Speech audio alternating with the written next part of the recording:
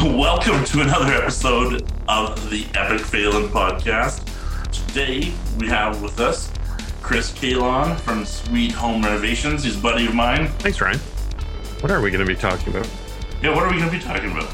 I don't know, man. Whatever you want to talk about. Whatever you want to talk about. So, Chris, what are you drinking, first of all? I am drinking a local beer by 88 Stout. It's a Imperial Tiramisu Stout with milk sugar. I typically drink darker beers in the winter, some lighter stuff in the spring, summer. So this is quite nice. I really like their beers. Excellent. I'm drinking a Hoegaarden. Love Hoegaarden. Yeah, such a. Well, I used to drink a lot of it. You just got sick of it? Too much? Just found other stuff. That's all. Yeah. And we have such an amazing local beer scene that you don't ever have to go overseas anymore. We do. It's crazy, actually, how much is out there. Yeah, from distilleries to, there's just so much now. It's fantastic. You can never get sick of it. Do you have a favorite brewery? I would say Citizen is my favorite for the atmosphere. I don't know if I would say my favorite for the beers. I don't keep track of that stuff. Like these guys who go on all these websites or apps or whatever and record, what their favorite brands and styles and all that sort of stuff. It's not me. I just sort of grab whatever looks good and start drinking. I'm the same way. I can't pick a favorite. And I'm like, I like anything from stouts to sours. And it's so hard to pick one because you may really like the beer at one place, but then you might be like, oh, they don't serve food though. I've heard that. Yeah. No, and even the hard alcohol stuff from Confluence to Park to Eau Claire, Bridgeland. I haven't had any of their stuff yet, but I was buddy of mine from high school. Day. We just had our reunion at really? Bridgeland Distillery. How was it? It was good. Did you have anything that you would recommend? They do like an Irish whiskey, or something close to like an Irish whiskey, and it was great. It was yeah. I really liked it. Good. I'll have to give it a try. I was in Edmonton visiting my brothers here on the weekend, and he had some sort of whiskey that was like, he knew it was cheap and he knew it was bad, and it was atrocious. It was just, I can't even remember what it was and where it was from, but it was not good. But okay. Bridgeland Distillery, excellent. How was their location? I remember being in there years ago. We were contacted by somebody to go take a look or store something. I don't even remember what we were in there for, but that building that they're in is very 80s.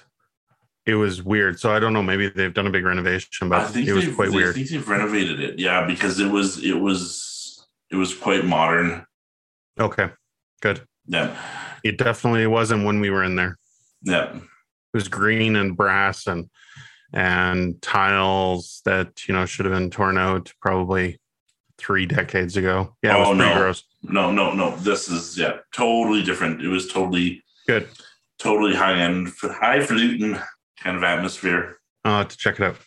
So, Mr. Calon, Sweet Home Renovations. Sweet, of course, being spelled sweet like a basement suite. That's right. Is that something that you specialize in? Just to give anybody that's actually watching this any sort of history on us, we started by renovating rental suites back in the day. So I was smart and in about 2010 decided to register the domain name. We didn't really do much with it. And in 2015, when we left the real estate game, we switched over to do renovations full time. So I just sort of, I guess you could say, activated it because Google likes to reward those who have a website for a really long time. And we couldn't come up with anything better. And it kind of made sense. We do some. We definitely still take care of a lot of rentals for a lot of people. We have a few rentals ourselves. This is me and my business partner, Curtis. We don't specifically focus on any one thing. It's a bit of a distinction, I guess you could say, with us versus other renovators, is that we don't specifically focus on kitchens or bathroom or basements or fences or roofs or anything like that. We pretty much say yes to everything and then figure it out. Nice. Figure it out.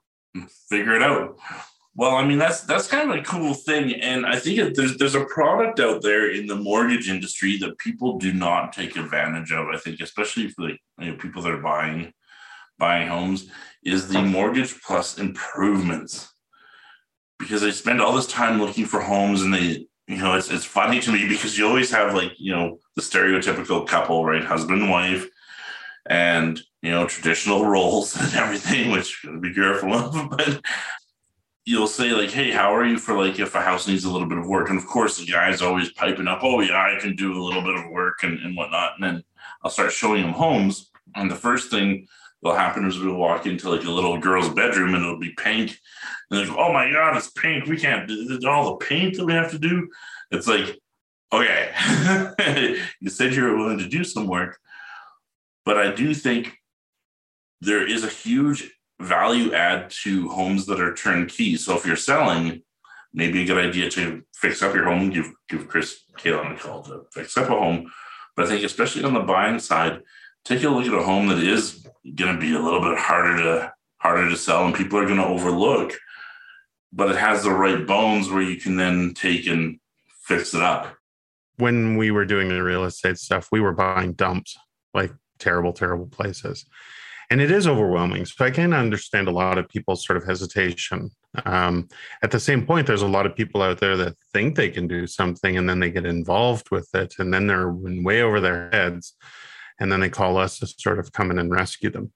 There's different types of people out there, and every which one is a potential customer of ours. It's shocking some of the bad stuff people have done to their houses.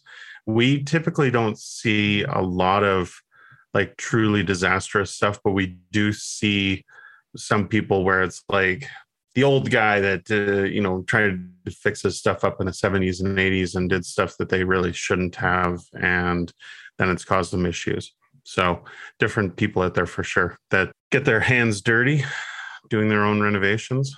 As far as the mortgage plus improvements, it's definitely a solid way of going, instead of having to, you're going to know this more than I am, but the vast majority of people, when they buy a house, they, if let's say they have $100,000 set aside for purchasing a home, they're not going to think, well, we should probably buy a place that's a little bit more in our means and take, let's say, 50,000 and then renovate the place. Some people will, a lot just sort of max out that $100,000 and then don't have anything for renovations. So by getting into something with a mortgage plus improvements, and of course, your mortgage brokers will tell you which way is best for them. But yeah, there's ways of getting the most with the money that you've saved up and then doing the renovations, which sort of tack on to the end. And then you can do whatever you want. You can get the flooring changed, the popcorn on the ceiling scraped, the old hardwood refinished, additions put on, whatever, the sky's the limit, right? So it depends. Again, I think it's just a changing one's perception when they're shopping, right? Because if somebody goes in and they know they're going to change the flooring, they know that they want wide vinyl plank because they have dogs, right? And it's going to not scar up the material, and they want it in a certain type of color, maybe like a lighter, almost whiter gray look. But most of the homes in that generation don't have that. So they know they're going to be replacing them anyway, looking for that home that has carpet that's a little bit rougher, that's all stained up and is totally gross compared to the ones that are like, oh, it's nice, but we're changing it out anyway. I find that people still have to, get their mind changed around that, because they'll be looking and they'll be like, oh, this one's really gross, so this one's a lot nicer. It's like, yeah, but you're gutting it, right? Like, yeah. Don't worry. This is the one you want. You want the gross one because you can negotiate a little bit more on that.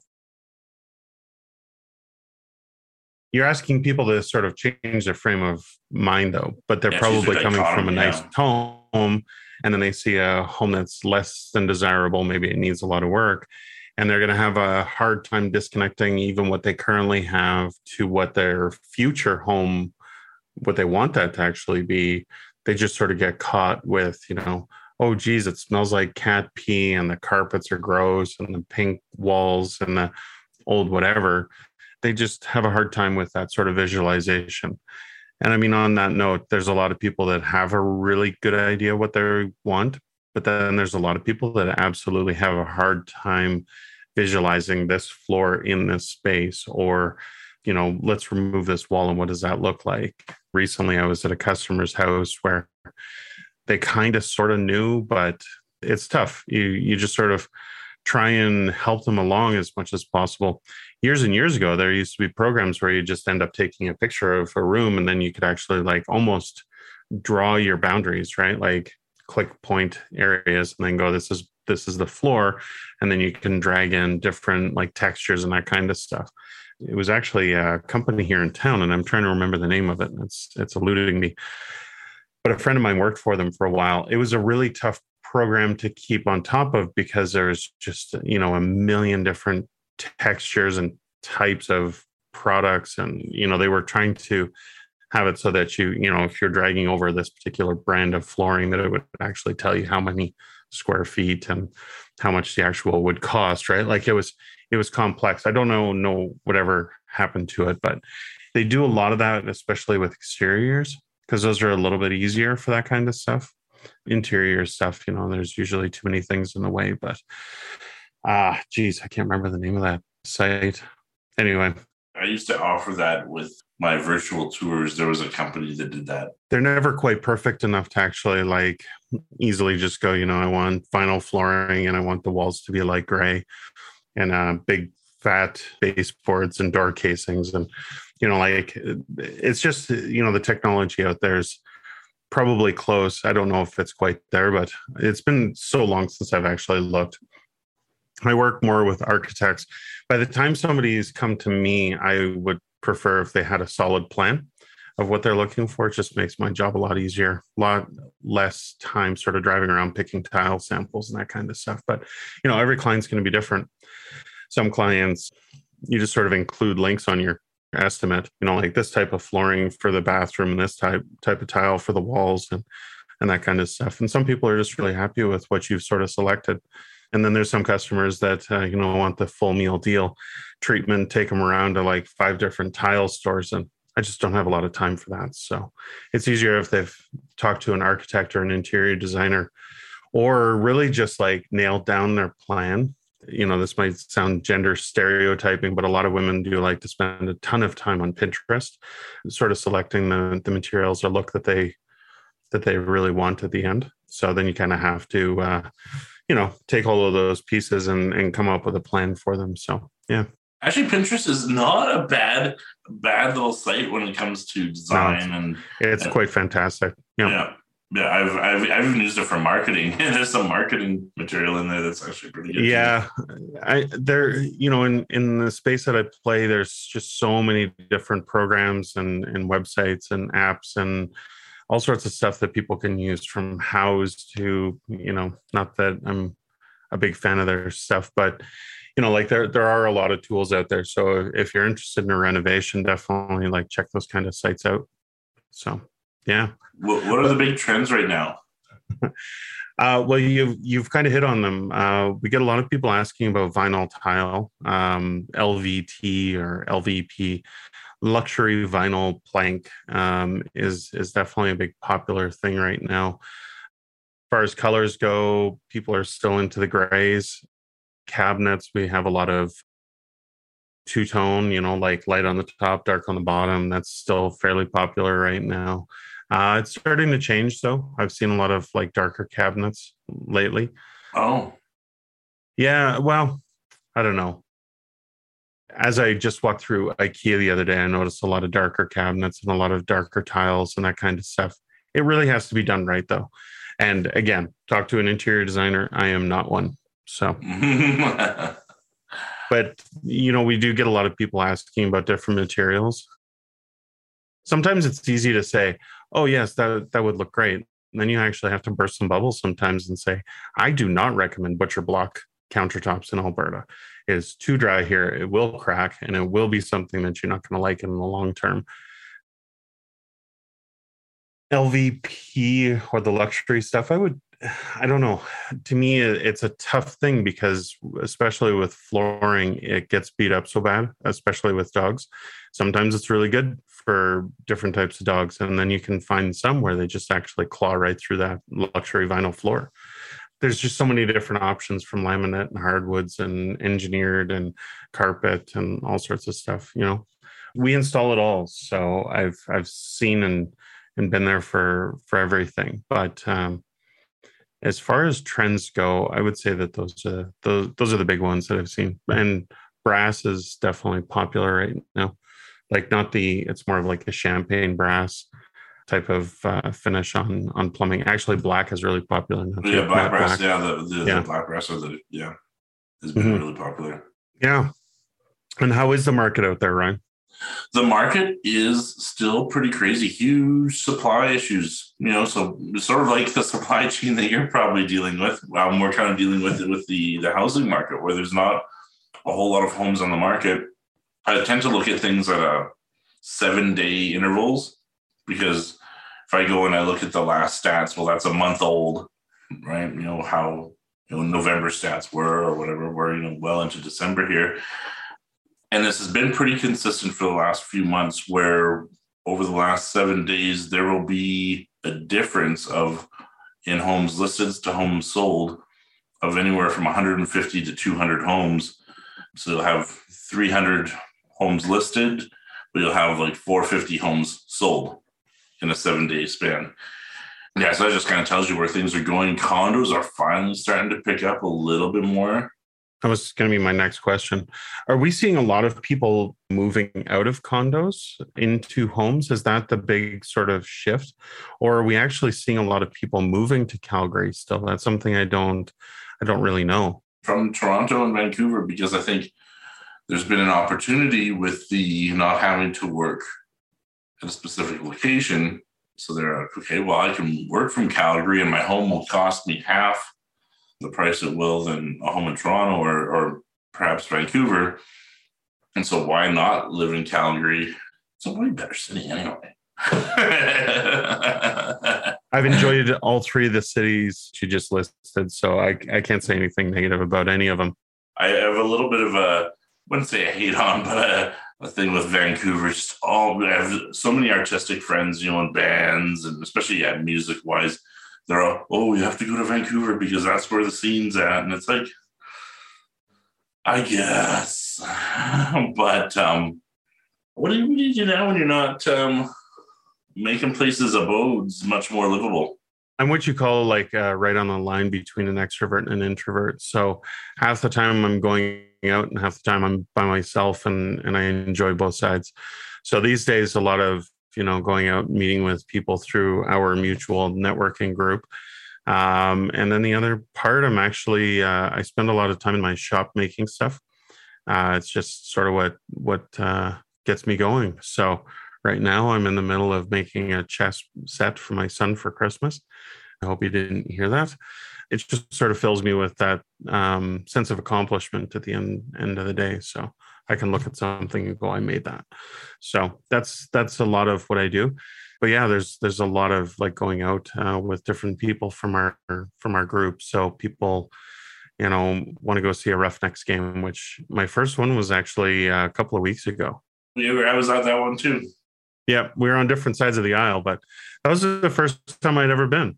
It was a blast. I would totally go. There was a lot of people there. There was like way more than I thought. Yeah, I've been to one pre-COVID that wasn't, I would say, maybe it was like half the people. Really? So it was busier this time? It was way busier. It was fantastic. Why was it busier, do you think? What do you think? Is it because people need an escape, or it's? I think people are really like needing to get out.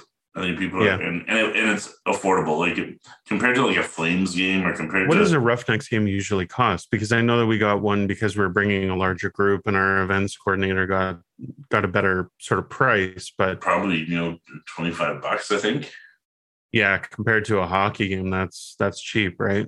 It's 10 times more, right? A hockey game, but it's I think even $50. I think, in good seats, $25 to $50 in there, but it's, what's so fun about it is it's like you go to a hockey game and it's like some action will happen. Those Flames will score and everybody will stand up and it's like you're allotted 4 claps, and then you better be sitting down because everyone will be, you're blocking the view, and but it's very very tame. But a Roughnecks game, it's like there's action going the whole time. There's a little the chance energy was cranked. Yeah, and there's a little chance for like everything that they do. I can't even name half of them. And then the bang, bang, bang, vominos. Yeah, I didn't know what to expect. Penalty, get down, get in there, sit down and shut up kind of thing. I mean, the music going, the price, the event, it's all the same sort of stuff. Like, to me anyway, I mean, I'm not a huge sports guy, but if you're just looking for a cheaper way of, going out and seeing some sports and being part of that energy, I would definitely recommend anybody check out the Roughnecks. It's just as entertaining. I didn't find it any less entertaining. It's not like I was looking at it going like, per dollar amount. I mean, it was great. So definitely check those things out. What's your major sort of advertising path that you use to get more clients? That's a great question. I do a few different things. Obviously, your podcast. Obviously, the podcast. Just getting myself out there. Podcast. I also do have a YouTube show that I was doing there for a bit, and my sphere of influence. Making sure that I'm meeting up with my people, past clients, friends, and some internet lead generation. But the best one by far that I find is the referral network, right? And getting out there and networking with people. It's interesting to me. I don't know if you found this. Obviously, you're still in the networking group. If you do find it to be a good means of generating business.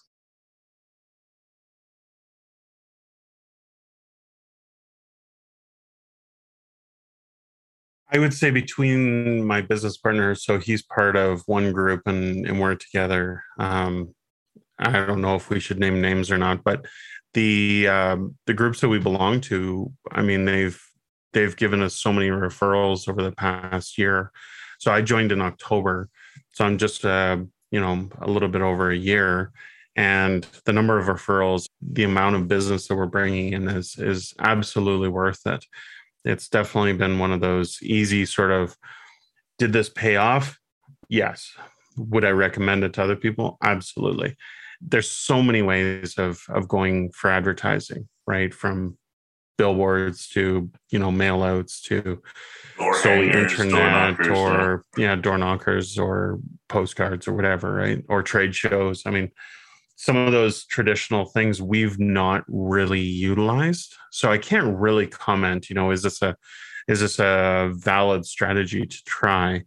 When we got into this, it wasn't like we had a huge budget in order to fund advertising. So I don't know if I would say that something like a billboard would pay off for us. There's somebody that's in your Remax world that spends a lot of money, and I don't know how much of that pays off for them. I would imagine it probably does. It's when you're everywhere, maybe it finally does pay off. But here's the thing with any industry, whether you're a piano teacher, whether you own a liquor store, a renovator, whether you're a realtor, if you have somebody say to you, hey, use Ryan, he's a great realtor, that's that trusted source, especially if it's somebody that you trust, it's going to be an easy referral. Where if you just like look up somebody in the we'll go old school, look up somebody in the yellow pages or online, or right? A bus stop, bus bench, you have no idea, right? Like no. It's so I think there's some credibility that comes with it, and it makes it it's not such a cold referral.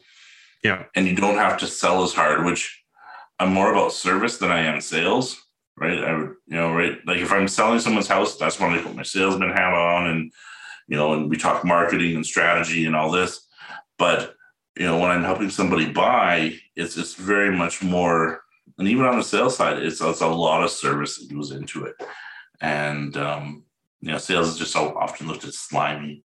It is. It's a necessary thing for us, though. And I find it interesting that we sort of, I mean, typically anyway, their largest purchase in their lifetime will be a house. I mean, they might have multiple houses, but they usually always increase in prices. So they will always be at the top of that. But right below that, doing a major renovation, can be one of the second most costly things that people buy. And usually it's all in one go too. I guess we could talk about other options of financing a renovation. But primarily, we're talking about like their single largest home, or so their single largest purchase, which is through you, and then their second single largest purchase, which might be a big renovation. You and I have to rely a lot on trust. It's about trust. So something like a referral network, it's an easier way of getting or building that trust than something where, hey, I trust you because I saw you on a bench ad. I trust you because I saw a billboard or I got this flyer in the mail.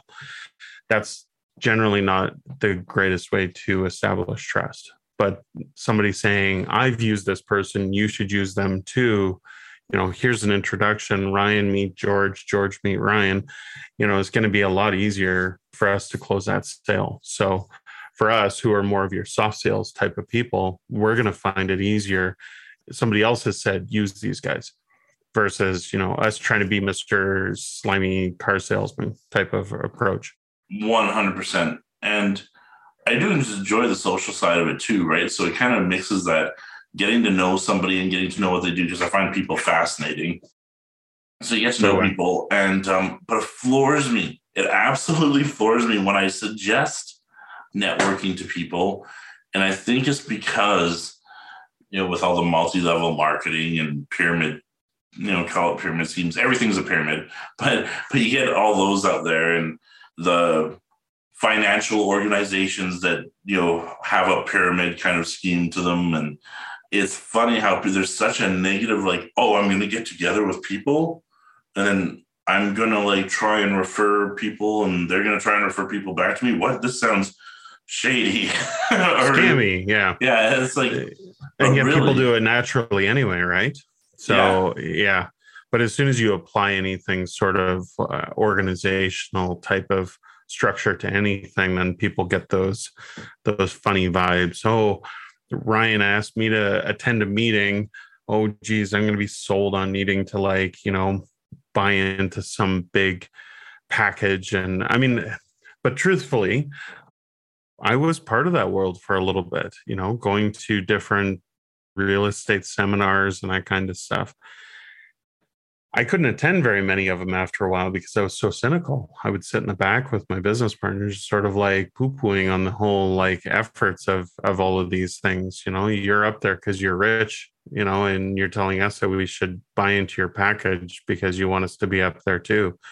And, I was. Are you making money on selling your package? Or are you making money on selling your product? Yeah. Right. And that's what I always have to ask at the end of the day. Like, whether you're selling makeup or cookies or a financial product, are you rich because you have sold X amount of people to be in, which they've paid for their memberships, right? And is that how you're making your money, through the memberships, or are you making your money from actually doing the actual work? Obviously, it's tough to say because we don't know their financials, how much they used to make off of those things. So at one point, I actually used to be on stage. I wasn't really selling anything. I was already at that point of educating. And Curtis and I used to travel across Canada presenting information on real estate strategies. So specifically the buy, fix, and sell type of strategy. And so we put together the course, and we're part of, and I'm not going to say who it was, but lots of people would probably recognize the purple book if they saw it. And it was very sort of like, you look out across the audience and you're like, how many of these people in this audience and this, small collection of people, how many of them are actually capable of even taking this information and running with it? I can remember in Toronto, we had this one lady who was actually blind. I'm like, how are you going to fix anything? It's pretty tough to sort of imagine that. And, she was a super sweet lady, but you kind of felt bad, like, oh God, I'm selling this person this idea that she can, easily get into a house. And sell it or like fix it up and then sell it. And she's going to be, a big superstar at the end of the day. Probably why we didn't do it so long. I didn't feel super compelled to be pushing other courses onto these people as well. Oh, you guys, if you haven't thought about it, you should totally sign up to the rent to own program and the wholesaling and the buy, fix, and hold type of strategies, or foreclosures, or any of those sorts of real estate things. We didn't end up doing a lot of the like pushy salespeople kind of thing, but they really wanted us to. You guys are going to get more money if you convince these people to actually sign up for more courses. Where it's like, they've already spent the money on some courses, and they're likely not going to rush out there and do something with it. We used to actually call it the 5% club of people that took the information from those seminars and actually put it to use. It was only about 5% of the total attendees of those things. So you wonder, it's like, how much have these people spent on these seminars, from ACN to any of the makeup ones, or the juices, potions, and lotions, as we used to call them, right? I mean, there's so many of those MLMs or pyramid schemes, or, they're pretty much Ponzi schemes, but at the end of the day, those people are out there. I don't even know if they still sort of exist in the same way. I'm sure they do. I'm trying to remember the name of the term. When you buy a red car, you see other red cars. There's a term for it. It's 2 words and they're German sounding, and I can't remember what it is. But because I'm not looking for those type of courses, I don't see them. I'm sort of blind to them. Reticular activator. That could be it. Yeah, I think there's another term reticular there. Activator. So, Yeah. But it's fascinating being part of that sort of world and seeing the behind the curtains type of thing. And I would suspect that the vast majority of the people who are on stage because that's where they're earning their money. If they were so wealthy from their actual product that they were selling, I doubt that they would be on stage, because traveling across countries and, standing in front of people is not particularly enjoyable. Not being close to your family and whatnot is probably not easy. So it's interesting, because you got one of my favorite books behind you. That is Gary Vaynerchuk, isn't it?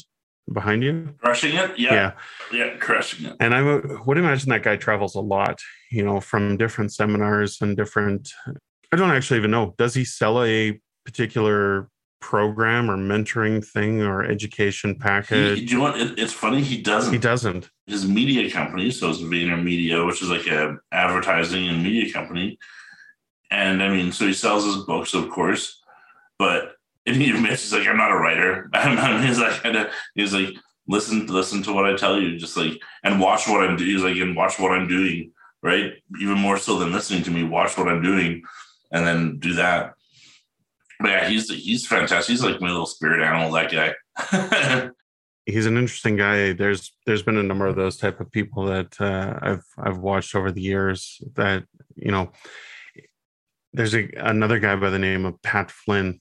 He was part of Passive Income something or other, and he seemed to be selling the same type of concept that Gary was, but Gary got picked up and Pat didn't really. So it's always interesting to me. It's like, what message did Gary have that was so radically different than what other people had, that Gary succeeded and is quite well known, versus somebody like Pat, who was essentially saying the same stuff but didn't go anywhere? I think with Gary, there's a brutal honesty that he has about him. Mm-hmm. I think also the amount of content that he puts out is insane. I think a little bit of charisma. There's another guy there, Frank Kern is another one. And somebody once told me that I reminded them of Frank Kern. I don't even know who that is. I should look him up. Yeah. It's always sort of interesting, because I was out with a couple of other of our BNI people, and I was talking to some people about all of these YouTubers and how YouTube is like, it's crazy to me how some people have found success and for whatever they are specifically doing, and how did they have that magic sauce compared to somebody else who's doing identical things, and watching like their stats go up and is it just their personality that sort of comes through? And is that what people are drawn to, or is it what they're actually selling? And I mean, YouTube is just such a crazy, wild thing that who would have thought that for some reason, some hoof repair guy, like cow hoof repair guy, showed up on my YouTube channel. And next thing you know, I'm watching this guy scrape apart these like cow hooves and repair them and send them on their ways. And this guy's got like thousands and thousands of followers. And you're like, is this what we want now? Is this the thing that people are interested in, or is it? I was at my brother's place in Edmonton, or just outside of Edmonton here, on the weekend, and he has 2 kids. They're in that just preteen and teenager years. They only have a TV in their bedroom that's working right now, and the kids don't even care, because they're on their phones. They're consuming content and consuming entertainment 30 seconds at a time. Yeah. It's all about the TikTok or the reels. And it's interesting to me how, the concept of sitting down and watching a 3-hour movie to some younger people is just like, why? Oh, my son gets bored watching movies. Like, unless the movie is like so good that it's like grabbed him and almost like pinned him to the chair, they get bored really quick. My son's not on TikTok, but he watches YouTube constantly. It's usually about like video games or something, but that's just their way of entertainment, typically, and sort of painting a picture here of how I grew up. But, the old people held the remote. So you weren't in control of what you watched, which is why I watched stupid Wheel of Fortune and Jeopardy and the nightly news, every night, because when I lived with my grandparents for a year, longer story, but it's just, that's what we watched. And there was no choice. I lived with my grandparents too. And it was like, I was like, how much news can you watch? You're watching the 6 o'clock news. Or no, they would watch the 5 o'clock news. Then the 6 o'clock news would come on. And then it's like, okay, you've got your news up for the... No. There's nightly news. There's more news. The nightly news, the news at 9. So you have like an hour window there to watch something else. Yeah, it was half an hour of Jeopardy and half an hour of Wheel of Fortune, And then back to the news, and then everybody would go to bed around 10 or 11 and then get up at 6 o'clock and the news was on again. Or if it wasn't on the TV, it was on the radio that was sitting on top of the fridge. All this news and people not maybe watching TV as much, the news is going to have to do something to keep people tuned in. I think we're seeing that, though. Like, even when I was a kid, though, I mean, I don't think there was such a thing as 24-hour news. Yeah, you're older, we're pretty much the same age. Do you remember when the TV actually went off at night? Like, there was no TV. Oh, yeah. There was like an end to the TV. It was like, this is the end of the broadcast. It wasn't even that long ago. I think I was in my 20s even when... Ryan, that's a long time ago. I guess that is a long time ago. That's a long time ago, man. Yeah. But there are adults now that are, having kids that are half your age. Just let that bake your noodle for a minute. You're old, man. Oh, I know. You're old. Oh. You're super old. I know. Yeah. So anyway, I mean, you and I are the same age, of course. I'm telling you that. But yeah, the TV used to go off. Like, I think even when I was I don't know if I would say the 20s or my 20s. Do you remember, like, you'd stay up all night and you'd watch infomercials at like 12 o'clock at night, like Rumpel selling the rotisserie machine, or slap chop crap or whatever. I mean, that was sort of the garbage that you'd find at night. And now, I haven't had cable in so many years, but you can pretty much turn CNN on and there's news constantly. Oh, yeah. And they're just pumping it constantly into you, because it's not just local news. Like, when our parents or grandparents were turning the TV on, they weren't talking about what was happening in Myanmar, and it wasn't happening in, South Africa, or, devastation over here or what have you. It was like, so-and-so with the nightly weather report, and what's happening with the Calgary Flames or the Oilers, as when I was a kid. It was local, it wasn't so right? global. It was so local. And then you'd end up with different programs like the National and whatnot, talking about more, let's call it, heavy subjects. But yeah, now it's like constant news. Let's pump all that doom and gloom into you 24/7. The world's failing. We've got like 20 years until everything blows up, then on the other hand, it's like, you got to buy this thing and have this pill and, get your hair did and all this, like, trying to pump you full of all this, like, the consumerism is deadly. Stuff. Yeah. And then when we turn that off, we stare at our phone because something might have happened on Facebook or TikTok or what have you. And we got to consume. What did Chris Calon eat tonight? Oh yeah, I got to post my Instagram. I did that thing. I got to make myself look like I've really got my shit together. Got to give you a call. I haven't seen. You must not be eating. Yes, I didn't post my picture of my meal. Yeah. It's all telling us that we're doing everything wrong constantly, right? So yeah. No, I think quite frankly, I think social media is probably I would say social media / news is probably what's going to doom us all. Not to be sort of conspiratory or anything like that, but and not conspiratory at all. And I think Denzel Washington was actually said it best. He was talking about the news and media. He says, it's the rush to be first that's the problem, and the retraction is always page 8. Bottom left corner, right? Sure. You're never going to see it. Yeah. Right. But I think we've even gone past that. People like Donald Trump said whatever they wanted to say, and there was no accountability.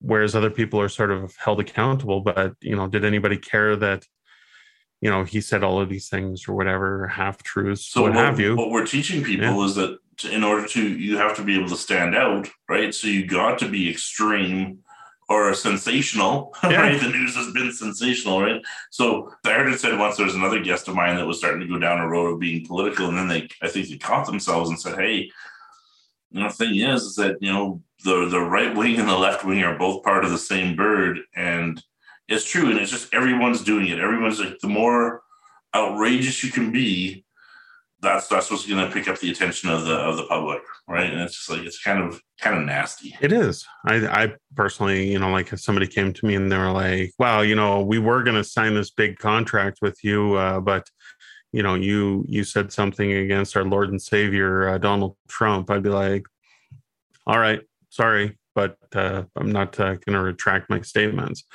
But I think we're at an interesting point in sort of life. We have people who want to protect. I mean, the vast majority of people want to protect each other, right? I mean, that's why we've seen as many people get vaccinated as possible. And then we have a smaller subset who are quite a vocal bunch who don't want to get vaccinated. And I mean, that is their right. I'm not poo-pooing on their right. It shocks me that somebody would not want to do something to protect those others. Each to their own. I can't change anybody, and I'm not ever trying to change anybody. That's not really my MO. I agree with you, because whatever happened to, let's respectfully disagree with each other, right? Rather than, both sides, flying off the handle. The people that are vaccinated going, well, you're not vaccinated, and you're no longer my brother, or you're vaccinated. I've even seen it in real estate here, where there was an individual that didn't want, and this is a realtor that knew a realtor that knew a realtor, of course, stories, telephone, but somebody that didn't want people coming through their house that were vaccinated. Because the vaccine can leach out of the skin and get on her dog or his dog or whoever it may be. And it's like, wow, but if that's your reality,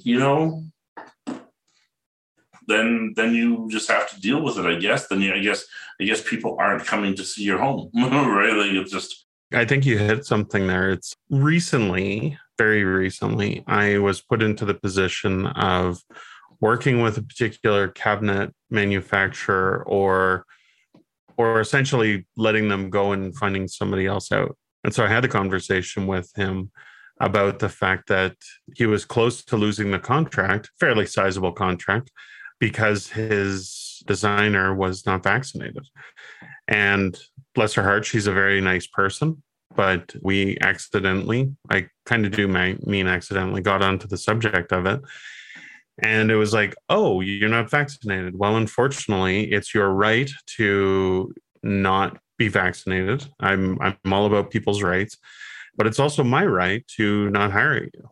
I don't, if you're allowed to make your choice, I'm allowed to make mine. And if you choose to not be vaccinated, I can choose to not have you, in my opinion anyway, potentially harm my clients by being in their space. So, because we are in people's spaces, and she was okay with that. We found a workaround because her boss essentially was vaccinated and came down.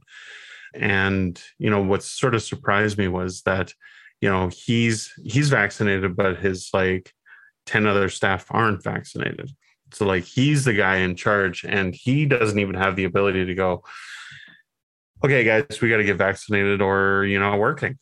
And he hasn't put that sort of constraint on his staff. They are still allowed to do what they want, but I'm still allowed to say, nobody who's not vaccinated is allowed in the property. So, but it's weird. I mean, we're living in the upside down world. The whole thing is bizarre. And if everybody could take a step back and go, oh, okay, I understand how you would feel that way. Yeah. So if you can't use me because I personally am vaccinated, double vaccinated, but I can relate.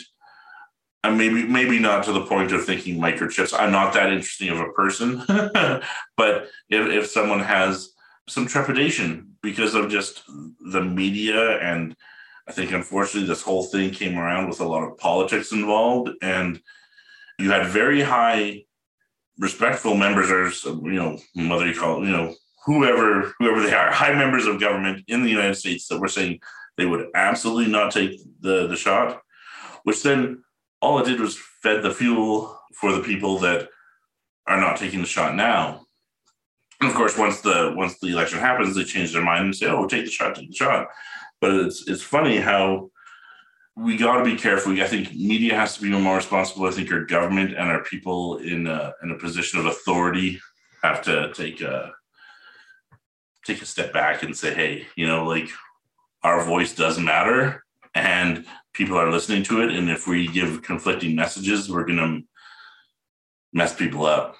Wow. How many people has the U.S. seen die? Yeah. Since COVID? And I don't know how many of them are specifically because of, the news reports or what have you. I'm just actually going to pull up that data. But the responsibility that people in those type of positions have is shocking. And I mean, just because so-and-so on Fox News said, don't get vaccinated, how many people listen? Well, of course they were vaccinated. Yeah. Yeah. Geez, they've had 798,000 people die from COVID. Yeah. And of course, we don't really know all those numbers, but I guess what I'm more interested in is how do we as people really move forward from here? How do we even repair the damage that is done from some mistrust? Or how does the media sort of repair? Because I would imagine most people feel very sort of divided. So how do we as people become undivided? Or are we just destined to be in two camps of, right versus left, or conservative versus liberal, or what have you? Freedom of the press, 100%. I'm a huge proponent of freedom of speech, but I also think, retractions should be on page one. If you got it wrong and you put it out there to somebody that, whether, it's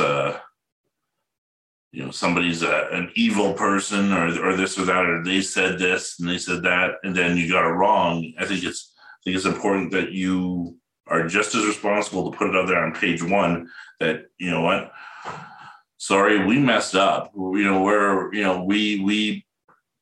basically put this idea in your head that this person said this, or this is a fact, when really this is actually not a fact. Right. And then that way, there could be some clarity, or we haven't fully researched this, or we haven't we haven't looked into this at all. and here's right. I think that's fairly optimistic, though, that people would read something and then look for the follow-up.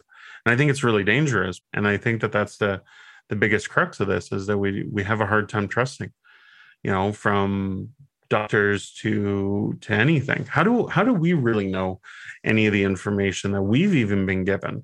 And I consider ourselves on the after getting the vaccine versus before getting the vaccine. Like, there's almost that divide, right?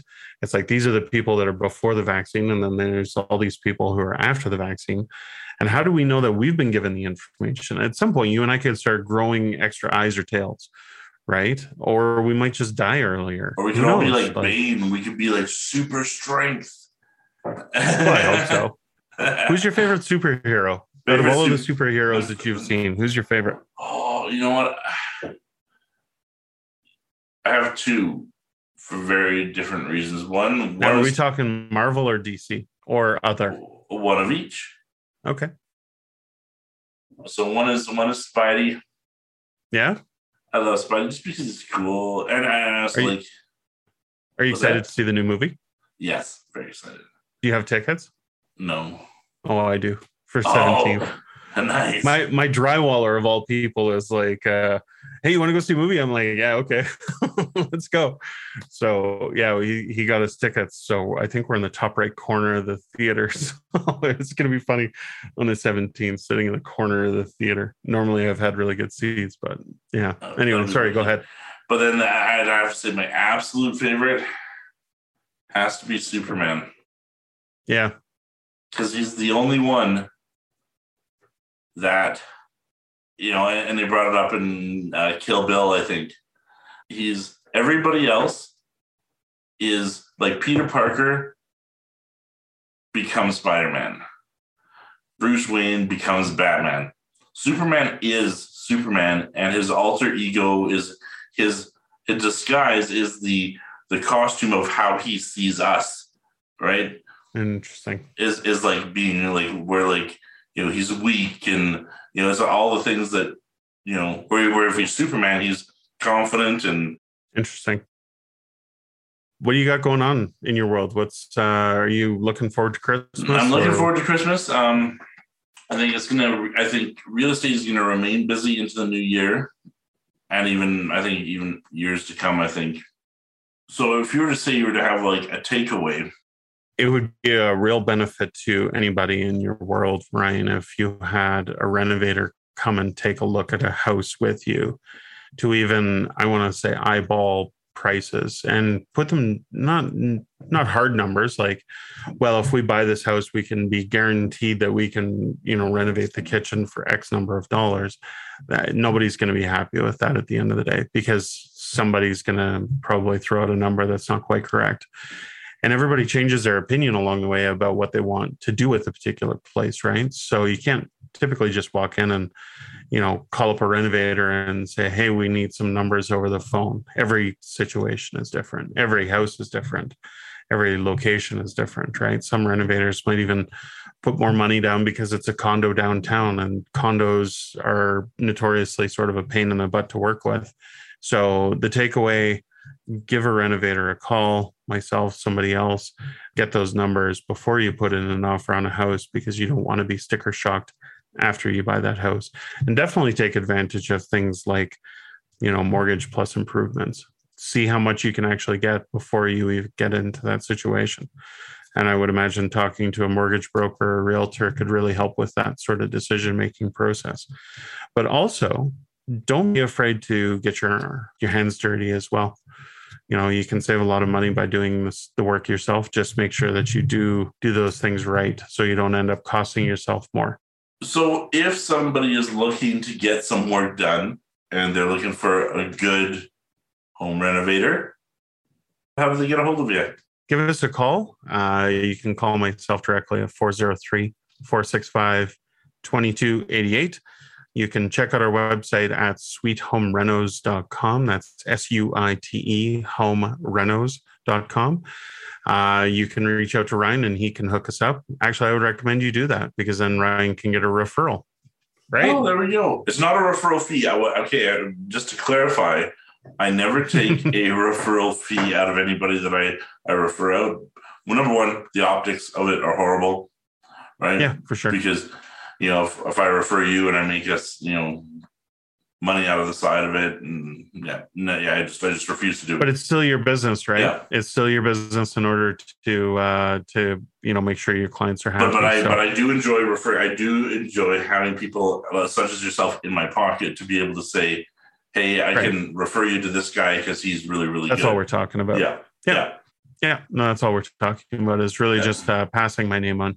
So if anybody wants to get a hold of me and Ryan, reach out. If you would like to call me direct, that's fine too. We do commercial and resi renovations. We do everything from inside and outside. The only thing we don't do is bad work. So I like it. There we go. I like that. Yeah. That might be a wrap. That's a wrap. Thank you so much for joining me on the podcast today. Thanks again for listening to Epic Phelan. If you like what you hear, be sure to subscribe, give me a 5-star rating on Apple Podcasts, follow me on Facebook, Instagram, and Twitter at RealRyanPhelan, and visit my website at thecalgaryrealestateguy.com. Until next time, stay epic.